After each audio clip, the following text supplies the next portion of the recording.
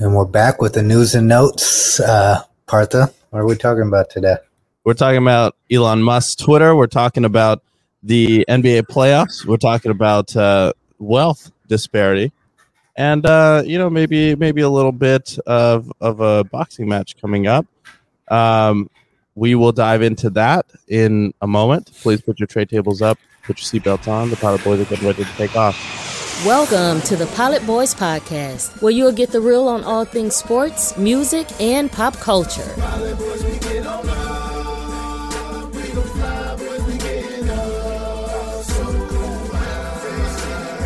And here are your hosts, Vishwant and Partha. So we're going to start today talking about the man that more people talk about, the only person more people talk about more often is talked about than Kanye West, Elon Musk. It seems like he's in the headlines just as much as our boy Kanye.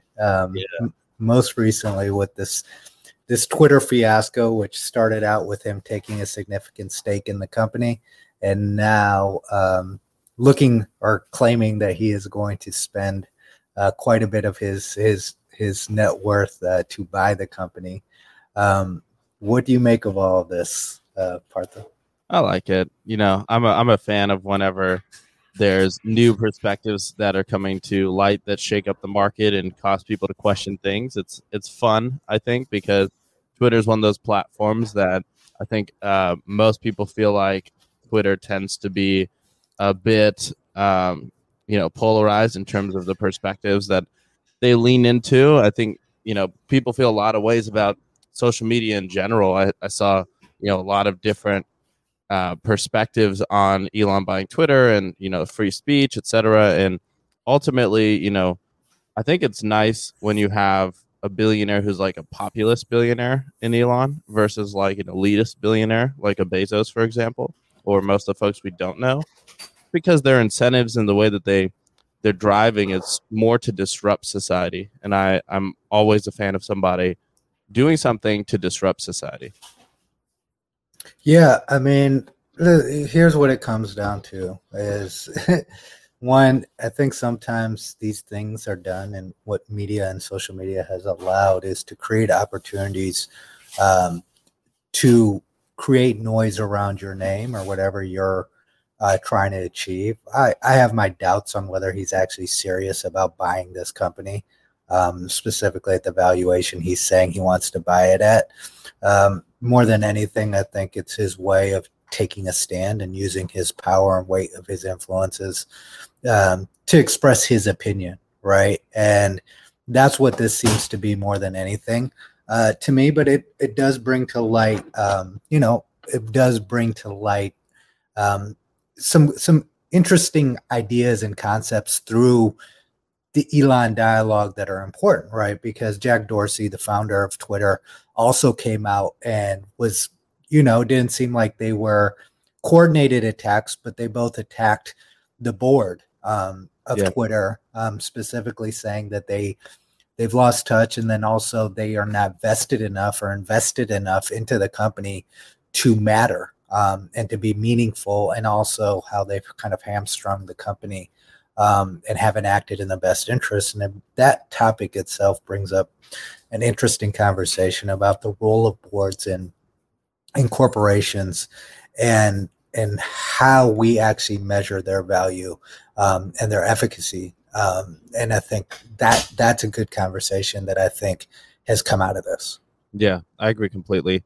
I think it's an interesting scenario as well because the financial backers typically reside on the board, right? And I think there's often a difference between who can write the biggest check versus who has the best perspective on the business. And sometimes those align, like you need representation for the folks who are putting their money at stake.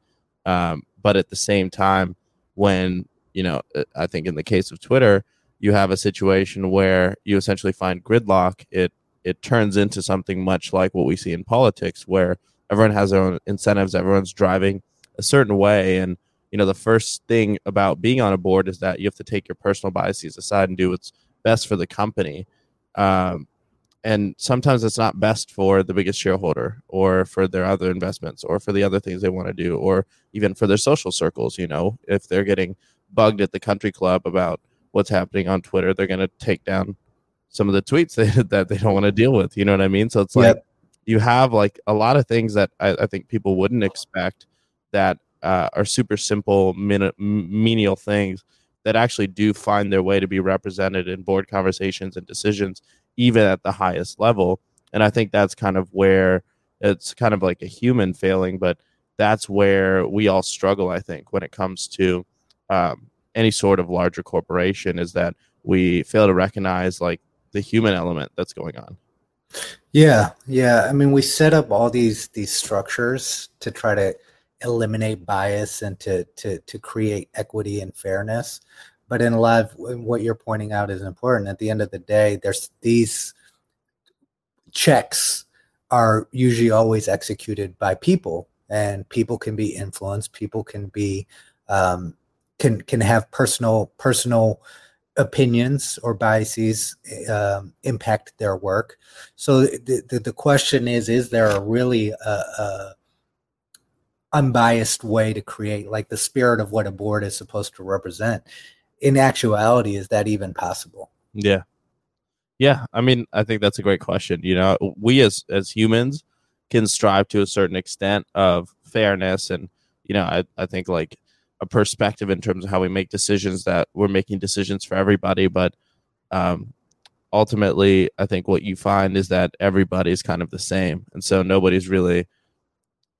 This might be debatable, but nobody's more qualified per se to make decisions at the corporate level.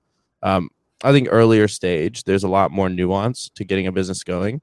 But I do think that when something becomes so large that it's a population affecting thing, then you have to really rethink the way that governance is happening. I think that's an area where crypto has done a really great job in their corporate structures and governance, because it's really just based on how many tokens you own within an ecosystem and kind of a collaborative approach of many of the token holders to dictate what happens to the platform. And it's unique with Twitter because there's so many users on it, same with any sort of social media site. But I think what we see is that it's more the traditional media that wants to have control over Twitter, whereas it truly is a pretty unbridled beast of people being able to express themselves and really like reach out and interact with anybody. It takes away all the barriers between one person and another, and I think it's it's a very powerful tool if it's used in the right way. Yeah, it can be. But I have my criticisms of just I do think there needs to be some filters on certain types of speech, because they do influence and impact and lead to some catastrophic issues at times. And I do think there is a degradation overall, not saying that freedom, I don't know what the solve is, right? Because I am a proponent of free speech, but I think through these social media platforms, what has happened is it's become easier to organize very disruptive and harmful viewpoints and positions and create kind of like groupthink around those type of positions, that it was much more difficult, much more kind of under the radar, under the scenes. But when you can type from behind a keyboard and you don't have the accountability of seeing someone face to face, it opens up the worst part of human beings, which is, I can say whatever I want. It's harder to do that when you're speaking publicly or you're speaking to a person face to face versus hiding behind a keyboard or a bot, sending out these messages that are just inflaming society and creating, quite frankly, the type of division that we have in America. I think can be attributed significantly to the rise of these kind of social media platforms where dialogue happens like this. Yeah, I think that's the nuance in the whole situation, is that there should be kind of a bar in terms of, what's okay, right? And I think we have that in general. Like the argument is we want to allow alternate viewpoints. I think that's a very strong argument. There should be alternate viewpoints, but viewpoints should be voiced without personally attacking others. And I think once you're personally attacking somebody else for their viewpoint, you're not debating anymore.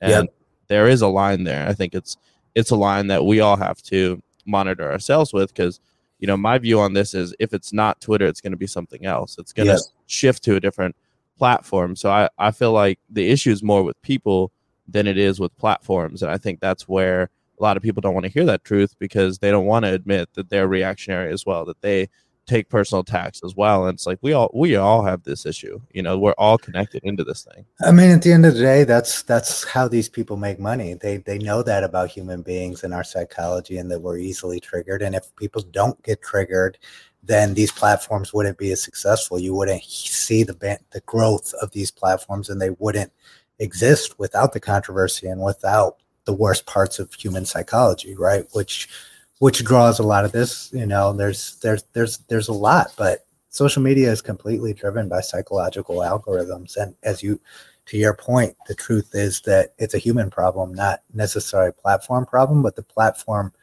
does serve as kind of a bullhorn for some of these issues that may be better controlled without that bullhorn. 100%. I'll say the thing that I think is really valuable about social media in general is that it creates too many inputs in terms of information for it to be controlled. And so when you look at, what I think during my childhood would have been considered tremendously in the conspiracy theory, category, a lot of those things have come out as truths in our society. A lot of I'll give you a great example. The lab leak theory around COVID, that it came from a China lab. There was a point, if you put that up on Twitter and you were a notable person, you would get kicked off. And there were many folks who did. And now as time has elapsed, that narrative has come back around. And so it's interesting that they're in a state where if the view doesn't align with the narrative that they want to focus on, they're trying to get that view out. But at the same time, if I look at, say, TikTok, if I look at probably primarily TikTok, to be honest, and Reddit to an extent, you do have the expression of those views. And it's TikTok, I think, is closer to Twitter in terms of like the level of memeing that's happening and how people respond. But I just think it's interesting when you have these tools that allow so many different perspectives to get out there. All of our views do make up the world that we live in. And so when all these voices are being heard, it does create actual events and actual outcomes that, we haven't necessarily understood about the world. And Yeah, agree with you there. And platform for free speech is great. I guess one of my things that probably I think could be part of the solve, right, is this idea of, gathering data on people and then dictating what they see and what they don't see, which a lot of these platforms, versus it just being an objective medium where it is unfiltered. In a lot of these social media platforms, it is filtered. They are targeting people specifically based on the data that they gather about them, which again opens up the whole privacy. It's another can of worms that we don't necessarily need to get into in this news and notes topic, but it's just an interesting space where, yes, there are great things, just like anything. There are great things about social media, great things that it's done for society, but there's also a lot of significantly harmful effects that it's created as well. Yeah. And, the thing that's interesting is that it's like the argument for being able to dictate what's on the platform is the pulling the fire alarm in the movie theater argument, or shouting fire in a movie theater. It's that if your words cause, harmful effects to society or to somebody else, then you can actually be that it's a crime. Your words are actually really, really valuable. I wish that social media would let the courts dictate that, and maybe that would lead to a more tumultuous world in the short term. But I think it would take the conversation where it needs to be, which is in the hands of expert judges instead of a few folks who are running the board of Twitter. You bring up an interesting point, right? Like, it's funny. A lot of people criticize Singapore, for example, like their laws are extremely strict when it comes to certain things. Like if you litter, you're going to jail, if you do drugs there or caught with drugs, you're punishable by death, right? Yeah. These things sometimes, though, it's like, it would be nice, not saying that it needs to go that extreme, but for people to know that once, like, as you said, it becomes a threat or could potentially lead to harm to other people, your words can actually lead to the harm of other people, that there should be some strict punishment that people are aware of, so that it at least is a check on that aspect of it. Because I do think that because it's behind a keyboard and there's no real direct face-to-face connectivity, it makes it a lot easier to say harmful things and incite harmful reactions from people that I think goes very unchecked. Yeah, and you know what I think would be the way to actually prevent a lot of this? It's actually the opposite of what most people say. I think you should remove the delete feature. If you take away the delete feature, every word you write is permanent. And it just creates a different, especially if you can be held liable for those words, which we know you can be. If you're, tweeting and advocating for something extremely negative, and that negative thing happens, and it turns out you were a big part in making that thing happen, you will be held liable for that. Yep. And I think that it just creates a different level of standard for the words that you put on a public forum. And I think that's an element of this discourse that I think is valuable, is that we do have these public forums for conversation, and they come from, public forums are very Greek in their nature. I think every culture has had them, but that's where democracy started. And the idea is that you are supposed to have these conversations. You just have to have them in a civil way that shows love for your fellow humans. Yeah. And there's nothing like stating your opinion to someone's face versus somewhere else. Yes, exactly. Don't say anything that you wouldn't, that's a helpful check for human beings. Don't say anything on social media that you would be scared to say to someone's face. Yeah. Or on email or on text or on the phone, Yep. Yeah. So moving forward, we got pretty awesome playoffs so far. This has been probably one of the best playoffs, at least for me, in the first round, because it's been so unpredictable. Let's start with the Timberwolves and the Grizzlies. I was really, really impressed with the Timberwolves. Obviously, they got a little bit memed for celebrating their win in the play-in tournament like they won a championship. But I like the energy that's happening over there. They have a great culture, and they might have a shot to take down Memphis, who I think has been an excellent team all year, but we've also seen that they don't really have that standout star. And in our experience, I think watching the NBA for the last 15 years, you kind of do need that person to win a championship. Yeah, I mean, starting with the Timberwolves, I mean, it's really good to, if you follow the NBA and you're familiar with the NBA for the last 20, 30 years, there's no organization outside of maybe the Clippers who've been through more shit than the Minnesota Timberwolves, right? And talking about dysfunction, the Jimmy Butler fiasco, the Kevin Garnett fiasco, like it's been trouble, nothing but trouble in paradise over there. But it seems like they've finally gotten some things together. I mean, they've got 3 real stars, 4 if you count Malik Beasley, who's a 20-point per game scorer, capable of that, in D'Angelo Russell, Karl Anthony Towns, and Anthony Edwards. And I think what Anthony Edwards has brought to the table that they needed was leadership, an attitude, arrogance, a chip on his shoulder, just a genuine love for the game. He reminds me a little bit of a young Steph Curry in terms of his attitude toward the game. He's a little bit funnier, a little bit cooler overall, but I think these guys, I think that energy has permeated throughout that locker room. And then you add a guy like Pat Beverly as well, who gives you attitude. And as he's proudly stated, he's never missed the playoffs in any year that he's played. So this first round matchup is the most exciting first round matchup also because, we can keep talking about the Timberwolves, but on the other side, the Grizzlies are built the exact same way. And that's what makes this beautiful. Like you saw Ja Morant post yesterday, the famous part from The Last Dance where after Charlotte won a game, Michael Jordan is holding the bat. It's like, it's just one game. Just one game, and they came back and beat them like 4-1. So that type of energy back and forth is what I think the NBA is sorely missed, and it's good to see it from these young teams.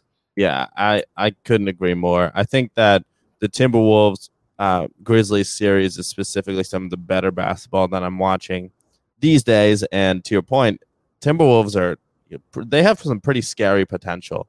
and we're seeing them peak at the right time. Yeah. They're a nightmare if they put it all together. Yeah, they really are, and they have the potential. Especially you called it on Anthony Edwards. He is a star. He is a bona fide superstar in this league, and him with Karl-Anthony Towns, with D'Angelo Russell, who knows how to make those clutch shots. Pat Bev, who makes that defensive tone, that intense, and makes the team more physical, makes them more energetic. I mean, it's an incredible thing that they're doing right now, and I think you can't give them enough credit for, especially to your point, what they've been through. To be able to get to this place mentally is a very challenging thing. Yep. It's good to see.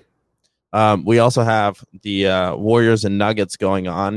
This series I was hoping would be a little bit more interesting, but we don't have the Nuggets at full strength, which is a bit of a bummer because they are a very, very good team. The Warriors all season have been just really, really great. There was a big period of time where Steph was injured, where they kind of dropped out of the. If I remember right, I believe they were the 1 seed at the beginning of the year, and it was looking very clear that they were one of the best teams in the NBA.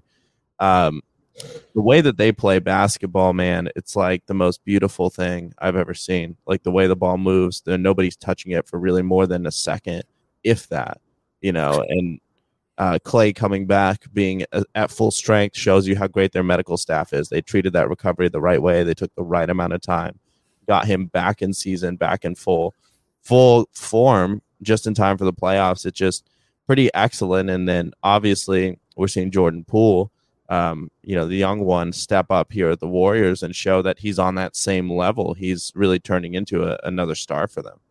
Yeah, it was so funny to see how angry he was that Steph shot the technical and he didn't. That type of internal competition is great, but this is the best organization in basketball.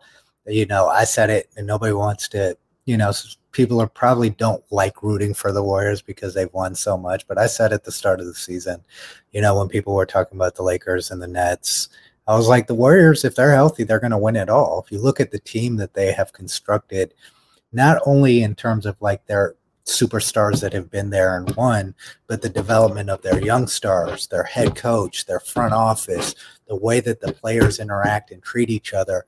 It's clear that they have a culture there, that like the Patriots have the Patriots way. There's clearly a Warriors way that all of these guys buy into. And it's healthy. You can tell, you can see when you watch Jordan Poole's game that he's been helped by Steph, that he's been helped by Clay.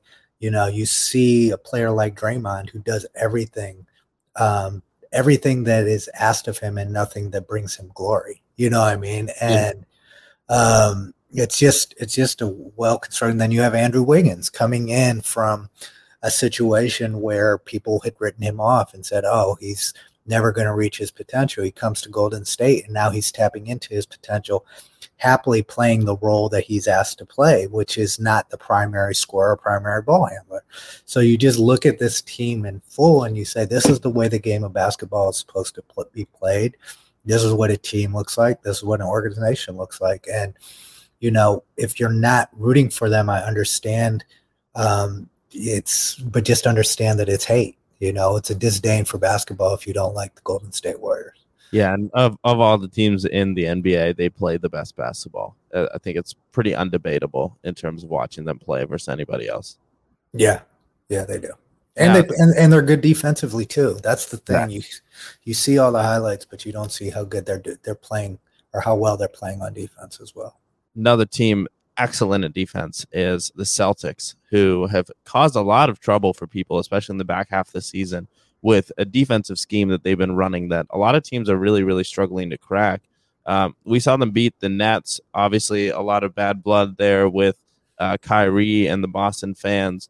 A lot of trash talk going on, a lot of commentary afterward about Kyrie's reaction to it. Keep in mind the man is fasting as well, so he's a little cranky, probably a little hangry during these games. But it was an amazing game, right down to the last shot. Celtics took it. It's an amazing series to watch. I didn't have the Celtics really going that far. I thought they were going to get knocked out in the first round by the Nets. But the way that they're stepping up, it's a different level of confidence that you're seeing from that team than we've had in past years. Yeah, this series is going to go 7, and you got to give some credit to this entire team for figuring it out. Specifically, Marcus Smart has gotten a lot of hate in terms of whether or not they should have traded him, let him go, but he's clearly the glue of that team. He's one defensive player of the year, well deserved. Then you have a bona fide superstar in Jason Tatum, who's pretty much unstoppable. And then you also have, the rest of the pieces on that team kind of figuring it out as the season went on. With that said, though, I mean, look, this Brooklyn team is extremely dangerous. It took a last-second miracle play. This series is going 7 games. As much credit as we want to give the Celtics, we can't underestimate the brilliance of Kyrie Irving and Kevin Durant, regardless of how Kyrie, and I do want to say something about the fans. There's this narrative that I think needs to be corrected in sports culture, that the players should be held to a higher degree of accountability than the fans. As human beings, there are certain things that you should and shouldn't say to another human being. And because you're a fan, you are protected in ways that you wouldn't be protected in the street or in regular everyday life. This whole idea that, you have to be bigger than the fans, I don't know if I agree with that. There's things that are said by these fans that are just completely unacceptable. I have a little bit of a degree of self-control and the maturity now of being older, but if I was 21 dealing with this stuff, or 22 or under 30 dealing with this stuff, I might manage it differently. And so I do think that these leagues need to really crack down on what's acceptable and not acceptable from a fan behavior perspective. Yeah, absolutely. I think it's a general kind of human thing that we all kind of have to self-monitor. Moving on, I want to shout out the 76ers. I did not believe in them going into the playoffs. They are just stomping the Raptors. Yeah, the Raptors are overmatched here, and specifically, this is a great situation for James Harden because Tyrese Maxey is playing like James Harden, so James Harden doesn't have to. But the entire team is stepping up, right? Like Embiid is Embiid. It seems like there's a certain degree of intensity, but again, we will know more when we see if they can get past the Eastern Conference Finals and get to the finals. That's the only measuring stick for a team that's stacked like this. And we will see what happens in the following rounds. But right now they're looking very elite. And Miami is looking extremely elite. Yes. Miami is a team that we saw all season was performing at a really, really high level and not getting the credit they deserved for it. And I think playoff-wise, they're a team that we know knows how to lock in. They've got Jimmy Butler, obviously, Bam Adebayo. They have Tyler Herro, who's just a silent killer.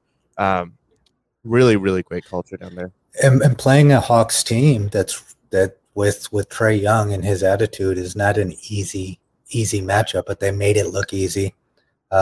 Phoenix as well. That's the remaining team that we haven't talked about. I mean, Phoenix is being Phoenix. You see the ageless wonder, Chris Paul, coming in and carrying the team to victory. It's funny how they're the number 1 overall seed, but they're kind of flying under the radar now with all the attention going to everybody else right now. Yeah, it goes to show that, I think when you're a star, we saw what happened with Russell Westbrook when he came to LA. Chris Paul made the right call in staying with the mid to small market team where you're not getting as much of the spotlight. You're not getting eviscerated by the media as an aging player who's expected to play like they're, much younger than they are. It just goes to show that longevity is also partially driven by narrative. Yep. Well, on that note, we have a couple more talking points. We have a stat that just came out from Forbes that 13% of the Forbes billionaires who live in America or who are American citizens are actually immigrants from 35 different countries and from every continent but Antarctica, obviously. But a pretty cool stat, and I think it just I believe 10% of Americans roughly are immigrants, something along those lines. Yep. So it does show that immigrants are outperforming by a little bit, but I think what's interesting is just it's a testament to the work ethic that that comes with that.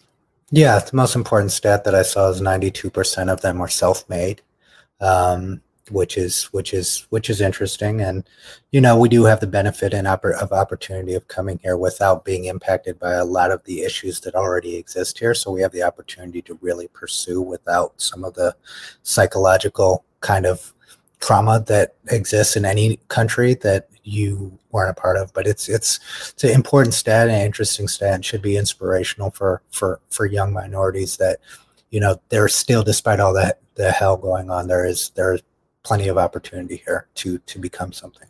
Absolutely. And finally, a 4-belt boxing match, is that right, V? Between Errol Spence and Terrence Crawford after a knockout a couple days back. That's now potentially about to happen. Yeah, this is going to be the biggest fight since Mayweather Pacquiao. So we've got to see. Finally, seems like it's going to come together. These are two of the best boxers of all time, and they've been waiting to fight each other.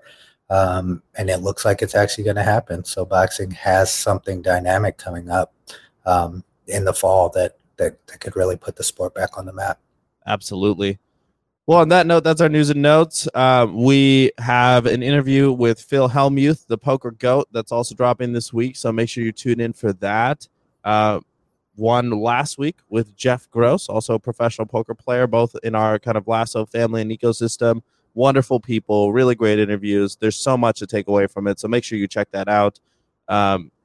Outside of that, man, V, this is getting really fun as we're turning up the heat on these interviews, getting more guests in. I am just so stoked about the kind of content we're making these days. Yeah, let's keep going. And everybody that's out there, keep on moving, stay moving toward your goals, toward your dreams, and always remember to be you while you're doing so. He was fly. Pilot Boys out. Pilot Boys, we get on up. We gon' fly when we get up. So